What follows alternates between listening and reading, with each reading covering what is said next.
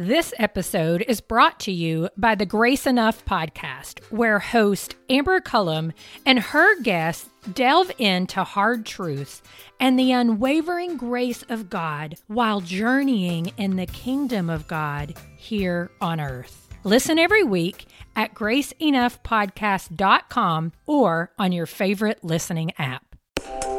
Welcome to the Table Podcast, where we discuss issues of God and culture, brought to you by Dallas Theological Seminary.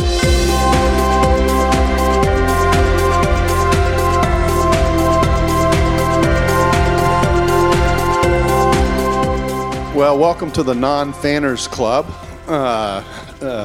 Raimi, that's an interesting image of thinking about how people think about work. We're going to do a few things tonight. You're going to see a little 20-minute video clip from a series called For the Life of the World. This was produced out of, by several people actually, and it's a 7-part series. You're going to see the first show of 7. You can find the rest of it online, and we think it introduces the theme of faith and work in a pretty effective way, showing the value, some of the values that we're talking about. And then Jeff White of Chick-fil-A and I are going to do a little interview like we would do at a chapel, and then that'll be followed, you can see the mics up here, by a time where you can ask us questions. So keep eating, but watch the video. Here we go.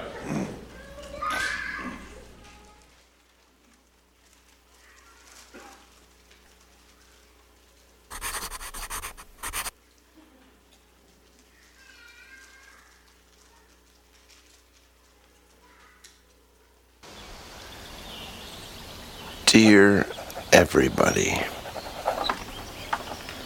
I have a confession to make. I am sick of how we Christians deal with the world. Okay, maybe that's too harsh. Dear everybody, I think we need a new perspective, a wider view of what it means to be in the world, but not of it. There must be a better way. The pace of modern society is often fast. The beat is sometimes frantic. The need to belong is ever present. Amy, I wanted to talk to you a little bit about that perspective change you were talking about. This is my friend Amy Sherman. Okay. She's a researcher and a writer, and she's done a lot of thinking on what it means to be a Christian in the modern world. Strangers in a strange land, all that. Yeah, I wanted to talk to you about this. Seems like everywhere you look, it's just a mess. Okay. We've got wars, culture wars, climate change, red state, blue state, you hear what I'm saying? Equality issues. And all we Christians can seem to do is just get caught up in it. And we're supposed to be in the world, but not of the world, but I'm just not sure anyone really knows what that means. So help me out here, Amy Sherman. Sure. I don't even know where to start. I think your first instinct is right. What if for too long we've been looking at our salvation only as a means of personal atonement? God's plan for all things is a grander story than that. What if there's a bigger question? Like, what is our salvation actually for? That's the key question, right there. Did you hear it? What is our salvation actually for? What is our salvation for? For the life of the world? Amy, I think I need to call you back. There's a title sequence in my front yard. Okay. This is the story of the bigger picture. Evan, welcome to exile. The deeper mystery of faith.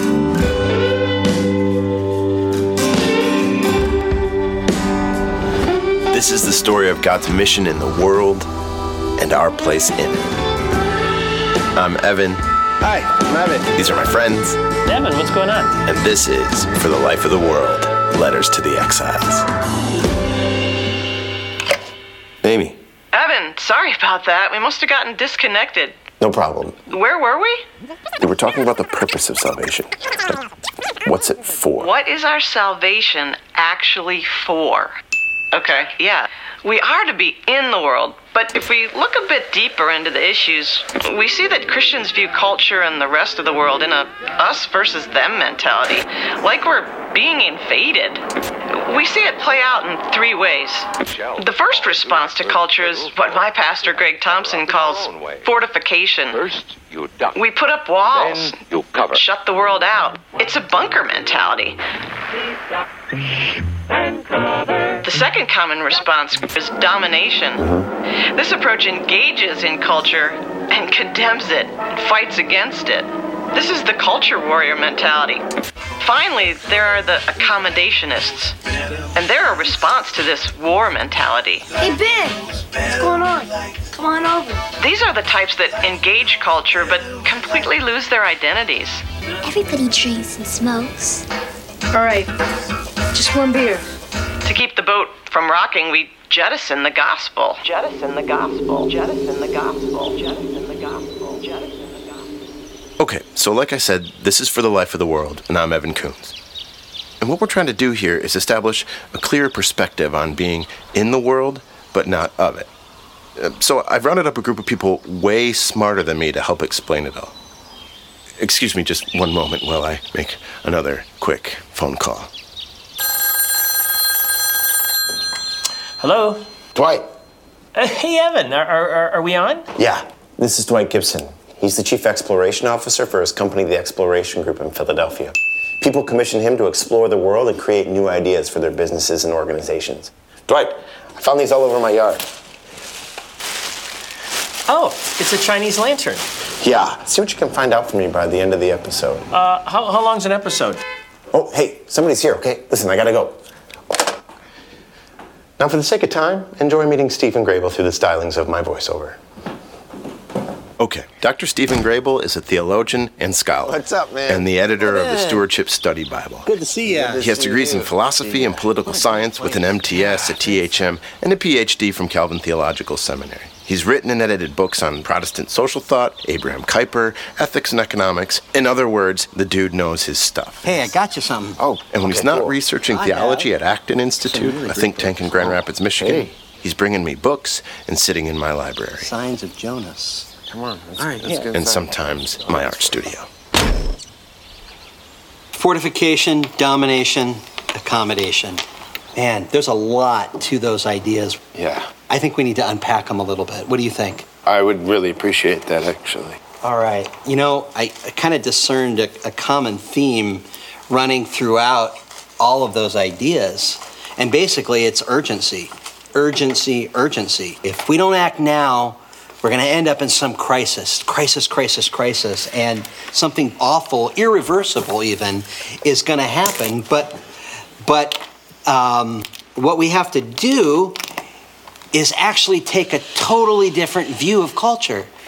Deep-rooted cultural change takes about a generation, which in biblical times was measured by 70 years. Sure. And I don't think very many of us have the patience for that today. We need a whole different perspective on the matter. Are you listening to me? Yes. No, what? I'm sorry, I'm totally... No, sorry.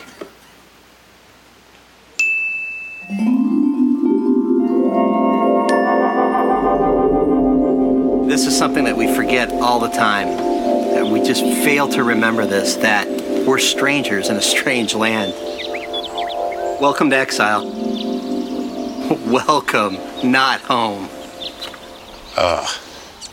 We're all strangers here, and we're all at points estranged from God, but we're trying to find our way home in accordance with His purpose. It's too abstract.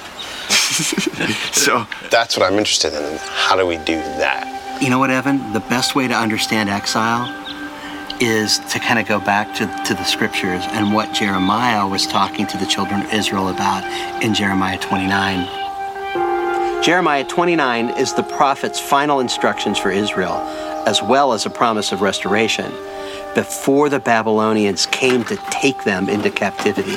It was a routing of the land, and Jeremiah 29:7 is the key. And what do you think he told them to do?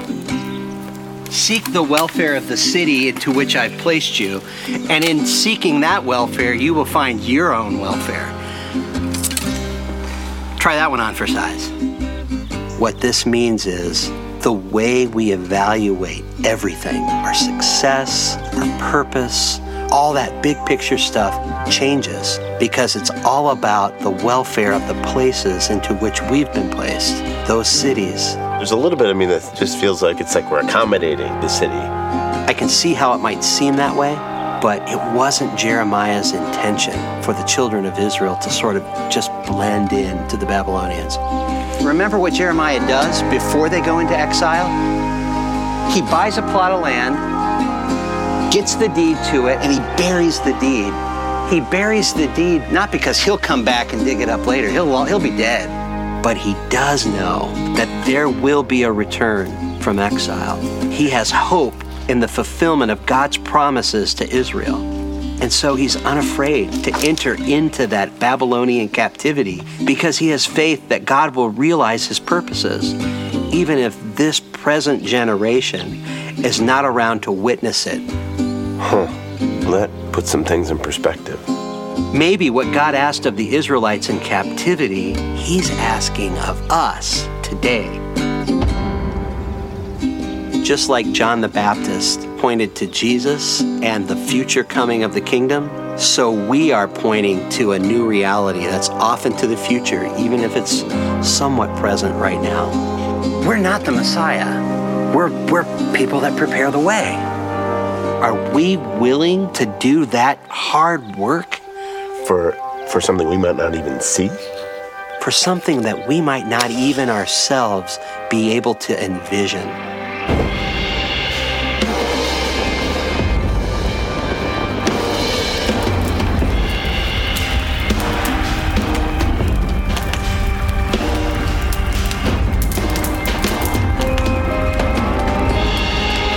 Can we stand in the midst of exile while the whole place seems to burn?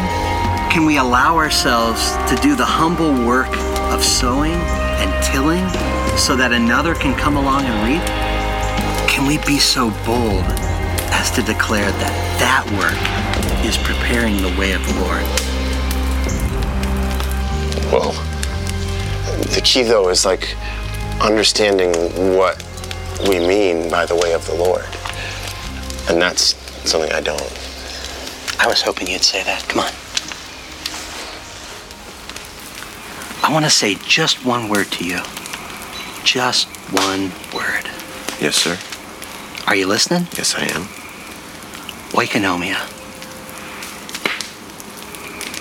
Exactly how do you mean? There's a great future in oikonomia. Will you think about it? Yes, I will. Shh, enough said.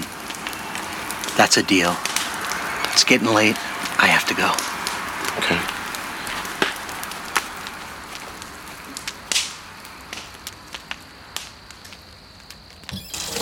So, to understand the way of the Lord, maybe we need a fresh set of terms, a new language. A new language, which is really an old language. Oikonomia, house management, stewardship, see economy.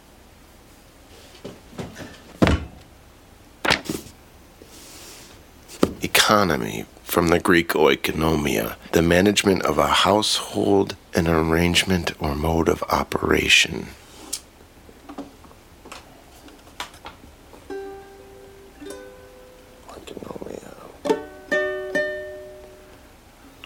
Okay. So there's God's plan, our part in God's plan, God's house, our house management, God's purpose for the whole kit and caboodle, and our work in the nitty-gritty. Okay, so let's call God's big purpose, the plan for his whole household of creation, let's call that oikonomia.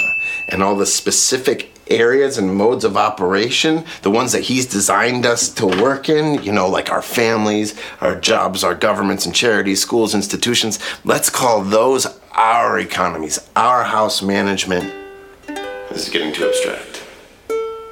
I need to think of a way to harmonize these ideas. harmonize. Music. This is a ukulele. You can't play this like you play a xylophone. A xylophone has its own way of making sound, its own unique patterns and techniques, its own mode of operation. Let's call it its own economy. You can't play it like a ukulele. You have to play it like a xylophone. And how a xylophone works might be different than, say, how like a banjo works. Because a banjo has its own economy. Or like a trombone. Or like an upright bass. And all of these instruments, they have their own rules, their own economies, and they can make beautiful music by themselves. But what if they're meant to be played together? What if they're meant for something bigger? Something like a song.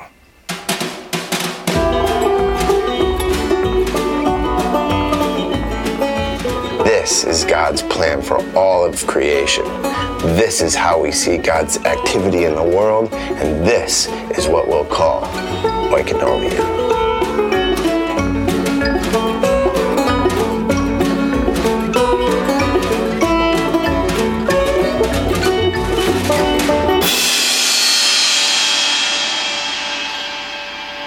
Wait a second.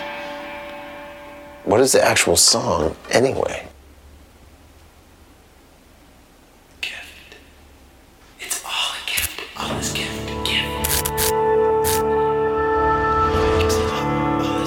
All this gift. In the beginning, a triune God was tripping and flipping and dancing and spilling all over himself. And he said, "Let there be light." Gift, darkness, gift, earth, sky, animals. It was all pure gift. But in all that goodness, there was nothing in the material world that could reciprocate. There was nothing that could respond to God. And then enter a gift better than anything else. Crafted in God's own image, with his own breath. Crowned with glory and honor, enter us. And in that same abundance, he blessed us and he said, "Go explore my world, unwrap the gift of my creation. Bless the world with your own gifts." But then there was that tree. And the funny thing about that tree, it wasn't a gift. And wouldn't you know, we took it anyway. And there was death and confusion, and it's like we forgot what life was all about. Being gift givers. And in taking what God didn't offer, we severed our relationship with him, and all creation suffered. Then there came that day when God gave us another gift. God himself becomes a man, and the gift he offers to the Father is himself. And all of creation is in tow behind him. Once and for all, he restores the way of our purpose. He restores our priesthood. We can once again offer to God our lives, our work, our knowledge, everything. We join our gifts with Christ to offer the world to the Father in love and for the life of the world. And that is the purpose of our salvation. That's what it's for the life of the world.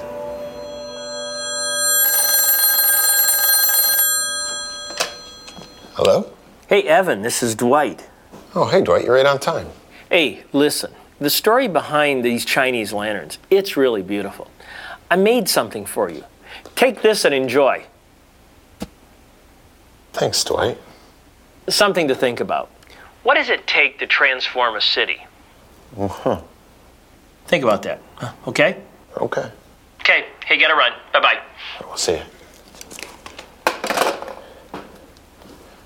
Transform a city.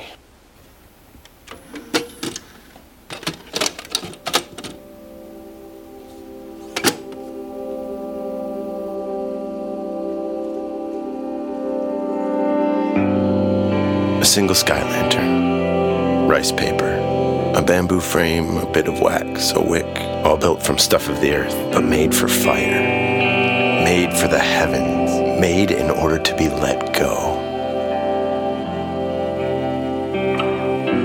Who are we to be in exile? I mean, how are we to be in exile? Are we to hide, to fight, to blend in? Or can we, even in the everyday things, learn to see our work as a gift to heaven by working for the life of the world, for the good of this city of exile into which we've been sent?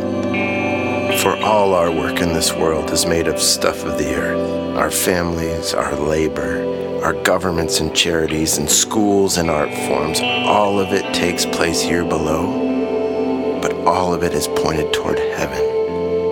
All of it is, in a sense, holy. Imagine if all of us offered our work for the good of the cities around us. How might we be able to change those cities? What would it look like if we only understood that our humble work is a heavenward offering? What would our city of exile look like then?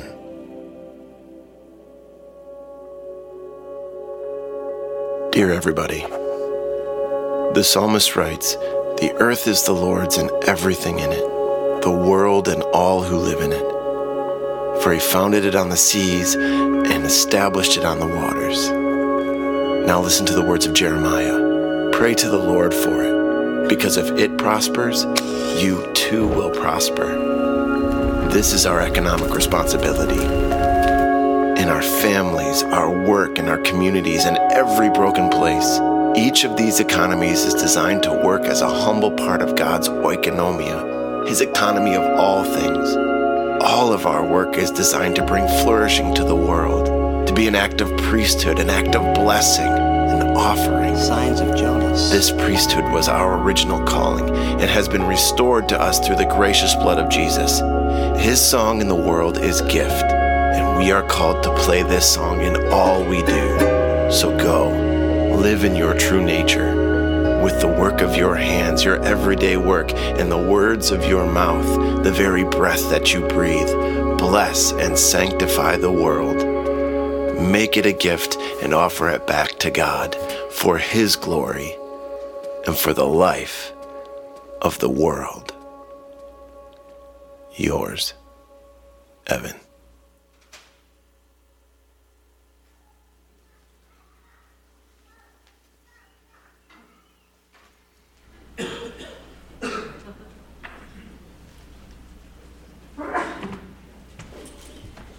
Well, as I said, that was part one of 7 shows that are part of that series that are designed to discuss faith and work. And so what I thought we would do in the second part of our time together is to interview someone who's given his life to his work and has worked hard to integrate faith and work together.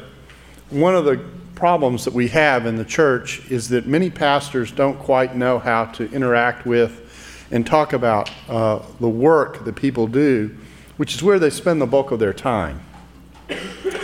And what we do is we create a world that is actually a reflection of a secular kind of thinking, where there's the sacred stuff we do at church, and then there's the stuff we do with most of our life. And that division is really a problem, because everything that we do is supposed to be honoring to God. When we were created in Genesis 1, the first exhortation, besides multiplying and filling the earth, was to exercise dominion over it, to be good managers of the creation, or the garden, into which God had placed us. And so to talk about the meaningfulness of work and the integration of faith in that work, where your work has intrinsic value because you're doing something that serves people, is an important way of thinking about how you go about your work, because most people, when they think about what work does for them, as opposed to how work gives. And so what I want to do is invite Jeff White up to come and join us here at the table. And he's got a little video for us to see first, and then I'm going to interview him for about 15 minutes or so, and then we'll take about 15 minutes worth of questions, and then we'll be wrapping up. So hopefully they've got the video queued up, and we'll take a look at it now. We cook, but we don't just serve sandwiches. We serve meals made from good ingredients, warm and cared for from the time they're cooked to the moment they're served. We prepare, but not just a meal, an experience. Everything we do is with the greatest of care. A clean table, a pair of pickles laid on a bun just so. Our love is wrapped up in the little things, the in-between things that aren't said but are always felt. We believe with all our hearts that kindness is a higher calling. We want to know people, to nourish them. We love seeing individuals, teams, and communities brighten lives by caring for others. We build on a legacy of one man's pioneering spirit, his faithful stewardship, his vision that being your best requires hard work, that local ownership isn't just unique, it's the best way to do business, and that giving generously can help good to grow. We are more than a restaurant. We're a home.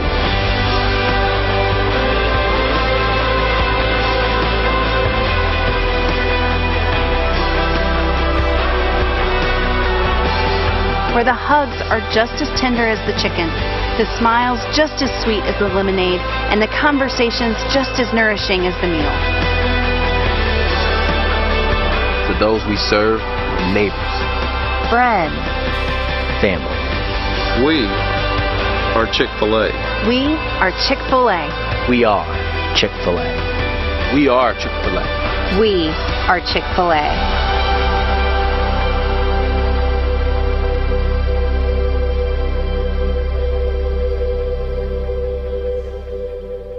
And you thought it's just about cows that say eat more chicken.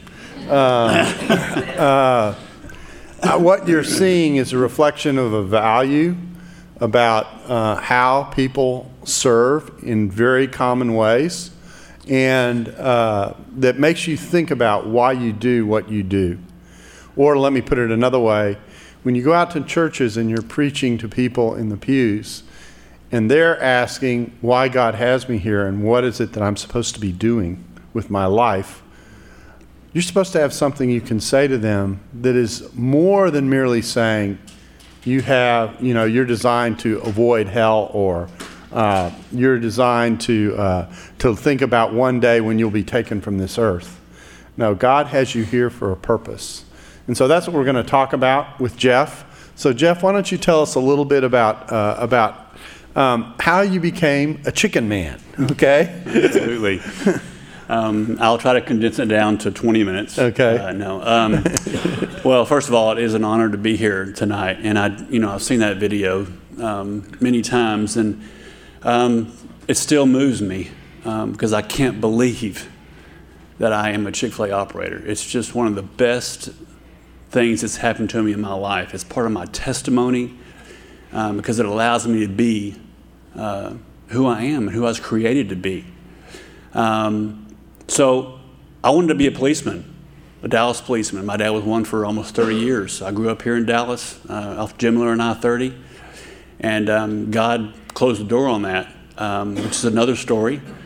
So I started working at the restaurant. I was majoring in criminal justice at UT at Arlington, and answered an ad to be a busser at Chili's by Ranger Stadium at that time. So I started bussing tables for Chili's, and a year after that, I became the first male waiter that Chili's ever had, and just took off the restaurant business from there. Got into management and traveled around with them, and then went to La Madeleine for about 4 years. I came to know the Lord 1 year before I left La Madeleine. So the folks at La Madeleine saw Jeff White one way, and then the next day he's totally different. What happened to you? And all I could say, there's a song, Seventh, I forgot the name of the group, Just Say Jesus. I didn't have much more knowledge, certainly not any wisdom, so I just said Jesus. That's what happened. And that was a Sunday morning. On a Monday morning, I went to work for my first day as a Christian. Before I went to work, I went to Marta, I think was the name of it, to buy a Bible. So, and that's what happened there at La Madeleine. So I work a year or so, and my immediate supervisor I was a general manager at the time, told me to quit talking about Jesus so much. And I wasn't, beating people in the head with the Bible or anything, but because I had a lot of different folks working for me. So I have a very tender heart for people with different lifestyles, and I've always been one about unity. So I said, I'm not going to stop being who I am, but I understand what you're saying. I'm under the authority of my boss, and I definitely respect that. Even Jesus, when he stayed in Jerusalem to preach, his parents said, let's go. He goes, yes. So even Jesus is under authority of his parents. So I believe in authority. So I'm driving down the road one day. Well, God, what do you want me to do at La Madeleine? I can't go to church very much. I want me to work more on Sundays. I'm driving down the road, and the cows on the table were on a billboard. The cows used to have there. No. What is Chick-fil-A? I ain't got no idea. And there wasn't such thing as the internet, so actually I had to call on the phone and say, what's up with this? And I don't know if, he said, well, you can actually own your own business. I go, I don't have the money for that, and that's a totally different story too. It doesn't cost a lot of money because I was just a regular guy, from old East Dallas. And they liked me for some reason, and they liked my wife, because after they decided to like me, they go, "It's let's see how you guys interact in the interview process." It was like an 8-hour thing with us. It took them 5 months to bring me on as an owner, and they liked me, and they take their time. So that's how the cows. I really love the cows. This episode is brought to you by the Grace Enough podcast. I am its host, Amber Cullum. Each week, I sit down with a guest to discuss hard truths and the unwavering grace of God they've experienced while journeying in God's kingdom here on earth. You'll hear from guests like Jen Wilkin, Jamie Ivey, Andy Crouch, and Scott McKnight. Listen to these conversations and more by searching Grace Enough Podcast on your favorite listening app or by visiting graceenoughpodcast.com. So talk about how you view your work and how you try and make your business a reflection of the values that you have. Yeah. Well, that would take I tried to get this down narrowly because it would take, there's a lot right here I'd love to share, and I've done it before. But I do want to say that I feel like it's an opportunity for me every day to work for Him. Colossians 3:23, do your work heartily as for the Lord rather than for men. I'm sitting at church on Sunday. It's hard for me to sit. I want to be up here on the stage with my pastor. If Kim's husband's up there, I want to go up there and talk with him so therefore I have to wait for Monday morning. And I love Monday morning. I love Tuesday morning. I love every other day of the week. Sunday is just fuel for me because I'm going to go in Monday and I'm going to be Jeff White, a Christian, a man who loves Jesus, who just happens to have 85 people or so working for me, and I can be who I want to be with that. So what do I do? How do I make that work? And Matthew 16:24 says, if anyone wishes to come after me, he must deny himself. Take up his cross. And take up his cross and follow me. So, take up the cross. Is it 16 hours a day? Is it 8? Is it 12? And how many hours are in a day? 24. Why would I want to waste the 8 hours at work and not do anything? I said, you know what? It's 24 hours. That's a high calling for us all to do that 24 hours. Ephesians 4:1 says, Paul says, I implore you. And that's a pretty hard New Testament study professor. That's a pretty strong word. It'll work. It's not encouraging. That's right. He's imploring you to walk in a manner worthy of the calling with which you have been called. Okay, so I'm going to walk in a manner worthy, but I'm not going to start at work, right? I've got to make sure at home I'm doing it right. Okay? And I wasn't doing it right for a while. I can tell you. My wife had to take me out to dinner and say, your girls don't really want to be around you because you don't have enough patience for them or whatever. So I said, okay. Oh, I'm a great businessman, but just don't look at home. They tell you can't be an elder or anything in a church if you ain't doing it right at home. I said, God, help me to be that man I've been called to be. 1 Corinthians 16, 13, and 14. Be watchful, stand firm in the faith, act like men, be strong. Let all you do be done in love. That's my new life verse. I took that to heart. And now I need to teach other men. If you're over 40, you better be mentoring somebody. I'm over 50, so and that's a calling of mine too, is to mentor. So I take that my cross up every day, and I'm excited about Monday morning. I am what I am. Paul says that too. I am what I am by the grace of God. So we're in a room full of people who plan to teach in the church. What advice would you give to them as they think about addressing people like you in the pew, and what can the church do better to help you be the person you want to be as you work from Monday to Friday? There's a lot of meat on the bone in Scripture, is there not? Can we get real? Can we talk about things that nobody wants to talk about? What kind of church is this? The fluff, the fluff, the fluff? Mm-hmm. I'm a man. My girls know that if something comes on TV that daddy shouldn't look at, I want to turn. If a girl's not dressed right, if I'm not treating someone as I would want to be treated, Luke 6:31. It's very important that we walk the walk and not just talk the talk. What would you want pastors to understand about what you do from day to day that they sometimes don't address in the pulpit but could? I really want to understand how to life applicable Dr. Hendricks observation, interpretation, application. I think I might have missed one there. Teach us how to apply His Word. As I approach someone who is really, really different than me, if I run into someone who's Jewish and doesn't believe that the Messiah has come, how do I interact with that person? How do I interact with someone who is living the homosexual lifestyle?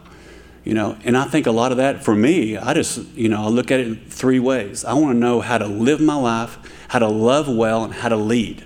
So live, love, and lead would be the three things I want to make sure that I'm doing right. So teach me how to do those things. One final question, and that is, as you think about what you do at your work, you said you had how many people work for you? Is it 85? 85. I wish I had 100. I'm understaffed. So. Anyone looking for work? Yeah, come on. How do you view your care of them? I've heard some people who are managers in business say two things about pastors. I wish pastors sometimes would visit me at my work so they could understand what I do from day to day. And the second thing that I hear is that the people that I am responsible for, that I minister to, are like my flock. I'm there to care for them. I guess what I'm asking you is, how do those two pieces of advice strike you as ways to help you do what you're doing from day to day? I can't believe this, but I wasn't sure if I was going to be able to read this, but I'm going to read a quote. If anybody wants to tell me who it is after, you get an extra 5 Chick-fil-A cards. So if you can tell me whose quote this is. And this is how do I do that? I make sure I manage my time, and I control my plate. Okay, so I know what's going to go on my plate for 2016. The first thing that goes on my plate every year is the word no. Okay, I say no. That's what good leaders do. They know when to say no, because I want my time focused on my people, my family, and my people who work for me. If anything has kept me on track all these years, It is being skewed to this principle of central focus. There are many things I can do, but I must narrow it down to the one thing I must do. The secret to concentration is elimination. Only do what only you can do, because the less you do, the more you accomplish. The less I'm doing in my restaurants, from the day-to-day tasks, things that I used to do in the old days, the business is too complex now. Andy Stanley actually took this from Dr. Hendricks, and he made that big. So this is Dr. Hendricks' quote, and I was blessed to spend many lunches with him over the years at my restaurant, and I knew him well. I was with him the Friday before he went home. But that right there is huge, because if I do a few things, I don't want to say, this is humble, if I do a few things great, I'd rather do that than do quite a few things good. The enemy of great is good. So control my plate and take time. When it's time to go in my restaurants, I try to answer as many emails as I possibly can. Kayla can tell me who's right there. It's like I don't have much time because I'm getting pulled in different directions by team members and customers and this and that. So I've had to be very particular about my time, and my calendar is very important to me.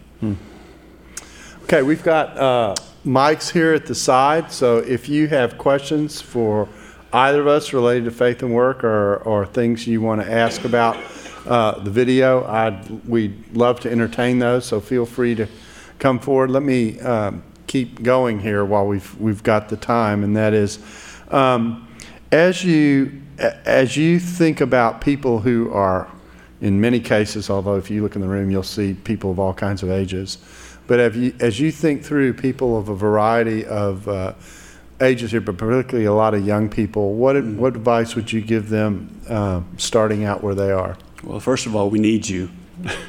We need you. Just like it is, we don't think you can't change the city. Just like it said. I had a vision of this project I got going on. It's going to happen this March 26th. I think, is it really? Yeah. I'm meeting with the chief of police of Dallas Monday morning. Okay?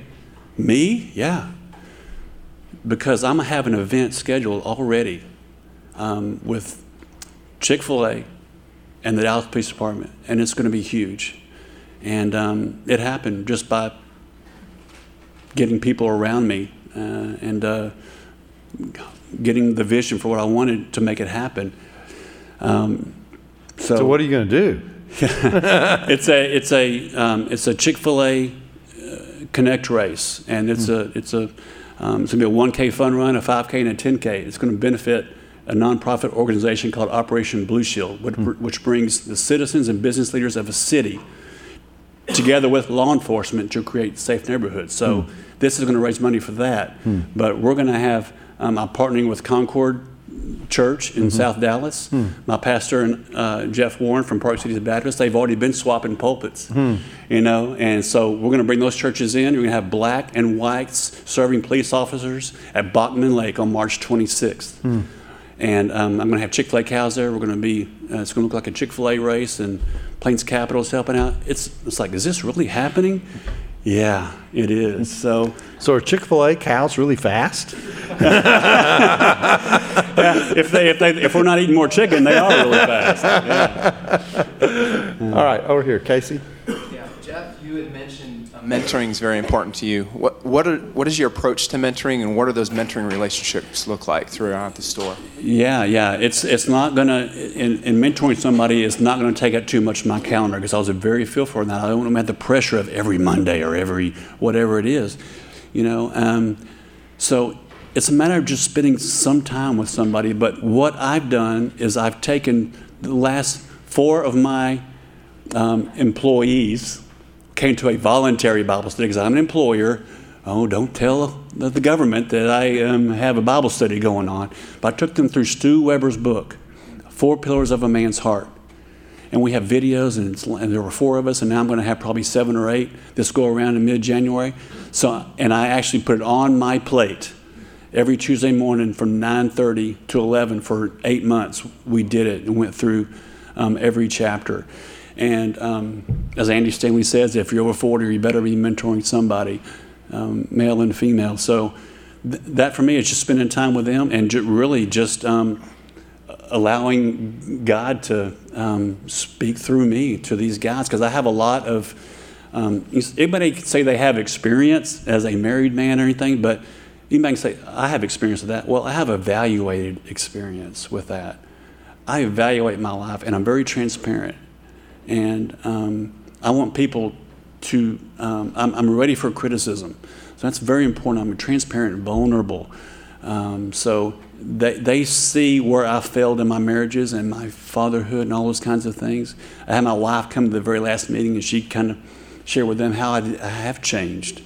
So if we're called to be Christ-like, we need to be sanctified, and we need to be taking the stuff off, all the sin that so easily entangles us, and fix our eyes on Jesus. So just spending time. So how do you, you talked about your family. You said you had 3 girls, I think 16. How old? 16 to 12, right? 16, 14, and 12. 16, 14. How did you do that? That's exactly 2 years apart. That's nice. Anyway, so you said becoming a Christian changed not just you and the way you work, but also your family life. What did it do to your family life? Yeah. You want me to cry right now? No. Kayla knows a lot of it, or some of it. And the reason why I say that, Kayla works for me. She's my brand new marketing director, her first event. Thank you. It made me realize how I was falling short at home. God opened my eyes and says, hey, you want to see who you are? Mm-hmm. You dive in my word. Mm-hmm. The word's here. No, I like the paper version. The word's here. You better spend time with me and allow me to speak to you through your word. And you better be ready for criticism for your wife, because she's going to help me. You know, we were putting this marriage together. And I hear people say this all the time, but she really is smarter than me, really. But we have different types of wisdom, and we just work off each other that way. She tells me when to be quiet. I'm talking too much to the girls. But being transparent is really one of the biggest things, you know. What does the culture tell a man you got to be? Strong, right? Forget that. Strong mentally and physically is, I don't care less about that. It's all about being spiritually strong for your family. Because this world, the main problem with this whole world is fatherlessness. I was home, but I wasn't spiritually there. I was physically there, but not spiritually there. But now I'm leading good enough, as Dr. Hendricks' son said at his funeral. You know, his son said, Dr. Hendricks always struggled. He thought he wasn't the best dad he could have been because he traveled a lot. And then his son says he was good enough. So I just want to be a good enough dad. Go ahead. Hey, I'm Mikey. Hey, Mikey. So, in my hometown, there isn't a place for kids to have fun. There's no place for like a Chuck E. Cheese's or anything where kids can go and just have fun besides like McDonald's. What would be your advice for someone who may have a dream of starting something like that in a city? Yeah, what are you passionate about? Providing places for kids to have fun. All right. Okay, so that's going to take an entrepreneurial spirit, okay? What can you do? And where are you from? Baytown. Right outside of Houston. Wow. Okay. Baytown, that's right, close to where I grew up. Go ahead. Yeah. Well, I mean, I'm not, really, I think Truett Cathy is the real entrepreneur here. All I did was inherit a business, and I'm kind of put my own spin on it, but you're going to have to come up with something that you feel, because once you have fun, you'll never work a day in your life. You know, I don't work anymore. I have so much fun. So you need to do what you love to do. I shouldn't say love. That's agape. I don't want to, like. You got to be careful when you say love. You got to be. I want to be very purposeful. But you got to like what you do. You got to like what you do. So That's not an answer to your question. Franchises, do you think it's better to go for a franchise, or is it to start your own thing? I'm extremely biased to Chick-fil-A. I love Chick-fil-A. So, I mean, yeah, Chick-fil-A's different. We put in where Chick-fil-A will buy the land and so forth. But I think Chick-fil-A is the best kept secret in the restaurant industry, without a doubt, or any business for that matter. Yeah, so I would try to be a Chick-fil-A operator. I think explain the difference between an operator and a franchise. Well, can you do that? It's the same thing. We just became franchisees this year. Oh, okay. Okay, so I'm a corporation, J. White Restaurant Enterprises. Okay. So, whoa. But the IRS says one thing, a different part of the government says another thing. Chick-fil-A's made it through all that stuff, and we're okay. So Chick-fil-A operator was our original title, and now we're considered franchisees because they need to continue to separate corporate from us because there's been a lot of legal things going on. Oh, wow. So I'm a franchisee now. Oh, wow. But I still... Welcome to the party. Yeah. Yeah. So. But you part of what you do is to say that you want to have people to have an experience at the restaurant. So that's more than just walking up, ordering your food, and having something to eat. How do you do that part of it? Yeah, three parts to that. It's operational excellence. You walk in the door, and we want to give you the basics. Good food, served quickly in a clean environment with attentive and courteous team members. We want that to be, which is actually a lot more than a lot of other places do. If we can do all that in one shot, and it's very difficult to find people that want to serve guests because it's really hard. Kayla, could I give you many stories? That's the first part. That's the basics to me, and then you got this other pillar of the business called second mile service, based on Matthew 5:41. If someone forces you to go to 1 mile, go with him too. We want to anticipate guests' needs. I see a mom in the parking lot with a couple of kids and this and that. Go out there and help her. Let's anticipate needs. And then the last thing is emotional connections marketing, which is exactly what I'm doing right here. My goal for you guys to be emotionally connected to Chick-fil-A, and you're going to know that it is more than a chicken sandwich now. It's all about souls, and it's all about me walking into my business and caring very much about that person that's washing the dishes or breading that chicken. I love my people. I know every one of them by name. So that's basically whatever question you asked me, I guess I answered it. Ramey? I'd love for you to kind of take us inside your thought process on a couple of things. But one, as you're deciding for 2016 coming up, and how you're going to reach community or serve really the people around you, Christians and non-Christians, kind of what that looks like when you're strategizing with your team for the year. And then two, maybe you can't answer this, but what percentage of profits does Chick-fil-A give away? I mean, you guys give away tons of stuff. I've never met a Chick-fil-A person that wasn't handing you something. But that's unusual in business. If you go to return a product, half the time people won't take it back. And so I think you guys are a light, even just for a consumer. But then what are some of the impacts of that? So that you've seen in your life. Yeah. Would you repeat that first part? Because I went back on the... Yeah, 2016, kind of, in your strategizing, how are we going to serve the people around us, the city of Dallas, maybe this police thing? What does that look like to sit around a table and have a conversation? Two, what level of profits are you guys actually giving away in doing that service? Because that's something that's hard for people to think about. That's sacrificial. And then three, and yet you're going to be debt-free this year. You said, Chick-fil-A corporate. So, and three, what are some of the impacts you've seen from that in your lifetime?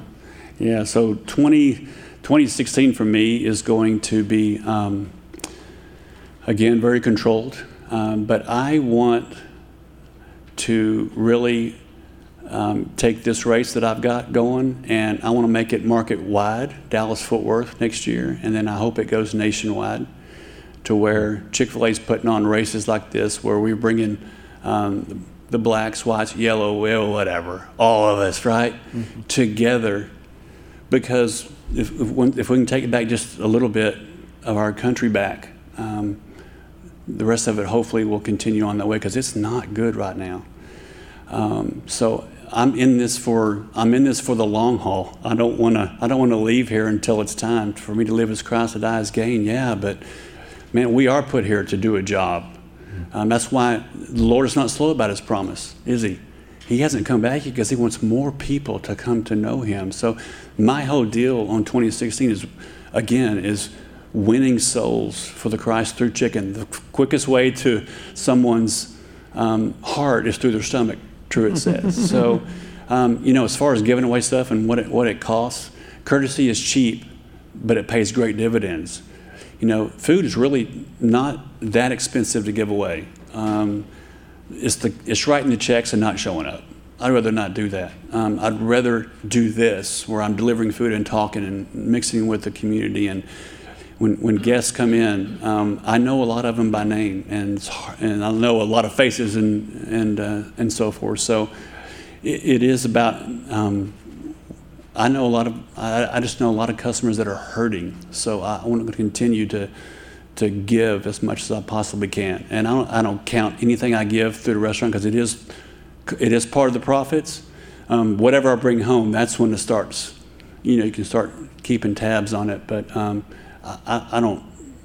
Generosity, I wrote a whole paper on giving and generosity, because it's what I want to do. I want to be very generous, number one, with my time. So. So in working with like high school, college, and adults, like what advice would you give for them? I know you spoke about passion, things like that. How would you diagnose or draw out for either one of you in working with college, young adults, high school students, in which to say how to do this type of redemptive work? Yeah, I think every work's redemptive. Yeah. And nothing is, everyone has an important, everyone is a leader. I don't care what your state of being is, and what kind of situation you come from. But we are all called to make a difference. Yeah, we did a podcast today with Bill Hendricks on giftedness. And I think young people in particular, as they hit high school, college, they're thinking about what to do with their lives, to understand who they are as people, the way God has made them, what makes them tick, what drives them, that kind of thing, to kind of, in a serious way, put them in touch with themselves. Anything you can do to make that happen, put them in touch with themselves and with God, and then in the midst of that, to have them discover what the way God has made them that will make them useful in terms of the way they go about their lives. That's what you want to instill, I think, in young people. And they have an opportunity for negotiating life and finding those places that sometimes is a little harder to do when you're further along in life because of the circumstances that life has you in. So anything that you can do to encourage young people to think through their potential and what their giftedness is. Everyone is given a unique set of traits that they're designed to contribute to a creation through and with. That's what you want to do. Got time for one more question, and I see it right here. Let me add on that, because I think it's very important. Love. These young people need love. They don't have parents at home together. They might have parents separate, but a lot of them, I have a lot that work for me. They need love, but they need to be taught respect and honor and all of those things, because they haven't been taught it at home. I work with Young Life at North Dallas High School, and there are homeless kids that go to school there. I bring some of my leaders there that are only several years older than them, and they're seeing this guy who works for me, who made the right decisions, now has insurance, and he's making money, and he's married, and he has a job. Don't go this route. So I bring my people with me who can really relate to them. But they got to see that the decisions they make today matter for the rest of their lives. So you're a pastor and you're trying to minister to somebody who's in a job that maybe they don't like, but they have it for stability or maybe for the benefits. How do you help that person see their work is, their ministry and helping the economy of God when it's something that it's like a 9-to-5 to them? What can you do to sort of bridge that gap between it's what I do and I can do this as a service to God? Yeah, well, first of all, I would say pray. Pray, pray, pray. Pray. If this is not where I'm supposed to be, Lord, take me out. I wanted to be taken out of the restaurant business if I had to be. Show me what I need to do. But I'm wired for the restaurant business. I can't be in the cubicle. I can't be anywhere. I have to be up, walking around, doing things. So pray first. And if maybe it is the right job for them. Maybe they just need to get the right attitude. But they're going to have to find that out for themselves. I don't think there's any excuses whatsoever. You go to work, you do the best you can, and look for a job when you get off. Look for a different job and so forth. But do your best you can where you're at, because that's what God will want you to do. Yeah, I like to say to people, there are very few jobs that don't matter. And I use this illustration to kind of get you to thinking along these terms. I eat Wheaties in the morning, okay? Breakfast of champions, all right? So, sorry, that wasn't Chick-fil-A, but anyway. So what does it take for you to have your Wheaties in the morning? Just think about that. Think of all the levels of what that involves. There's the people who grow the grain. There's the people who make the boxes. There's the people who make the wrappers in the boxes. There's the people who truck the material from one place to another. There are people who build the road so the truck can go from one place to another.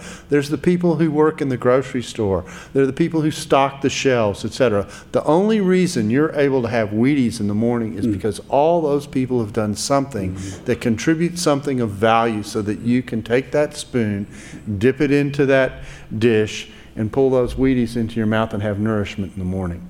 And I think just thinking about that makes you appreciate the way God has designed the world. He's designed the world in such a way that people do make contributions that on the surface may not seem to be that significant. It'll never be on CNN, it'll never be on Fox News. But it contributes to your quality of life in one way or another. And I think if people come to appreciate that the job that they do facilitates that ability. I mean, I could ask the question, make it more relevant, and your marketing department will be happy if I do. What does it take to have a Chick-fil-A sandwich, during the day? And what are all the steps that it takes? People, some of whom work for Chick-fil-A and some of whom don't, okay? But that sandwich is able, you were able to have that meal tonight because thousands of people did their job. That's part of what you want to communicate to people, because you're trying to communicate the value of the work that they do. And work, when it's done well, is essentially service.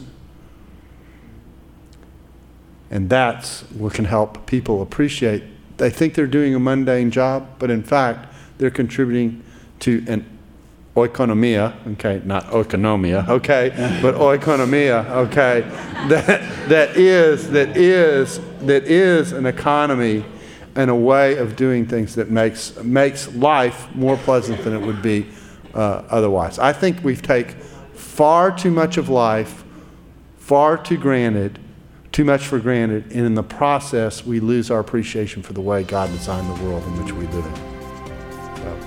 Our time is up. Ramey, I think you've got some things you want to do, so the floor is yours. Let's thank Jeff for his time. Thanks for listening to the Table Podcast. For more podcasts like this one, visit dts.edu/the table. Dallas Theological Seminary. Teach truth, love well.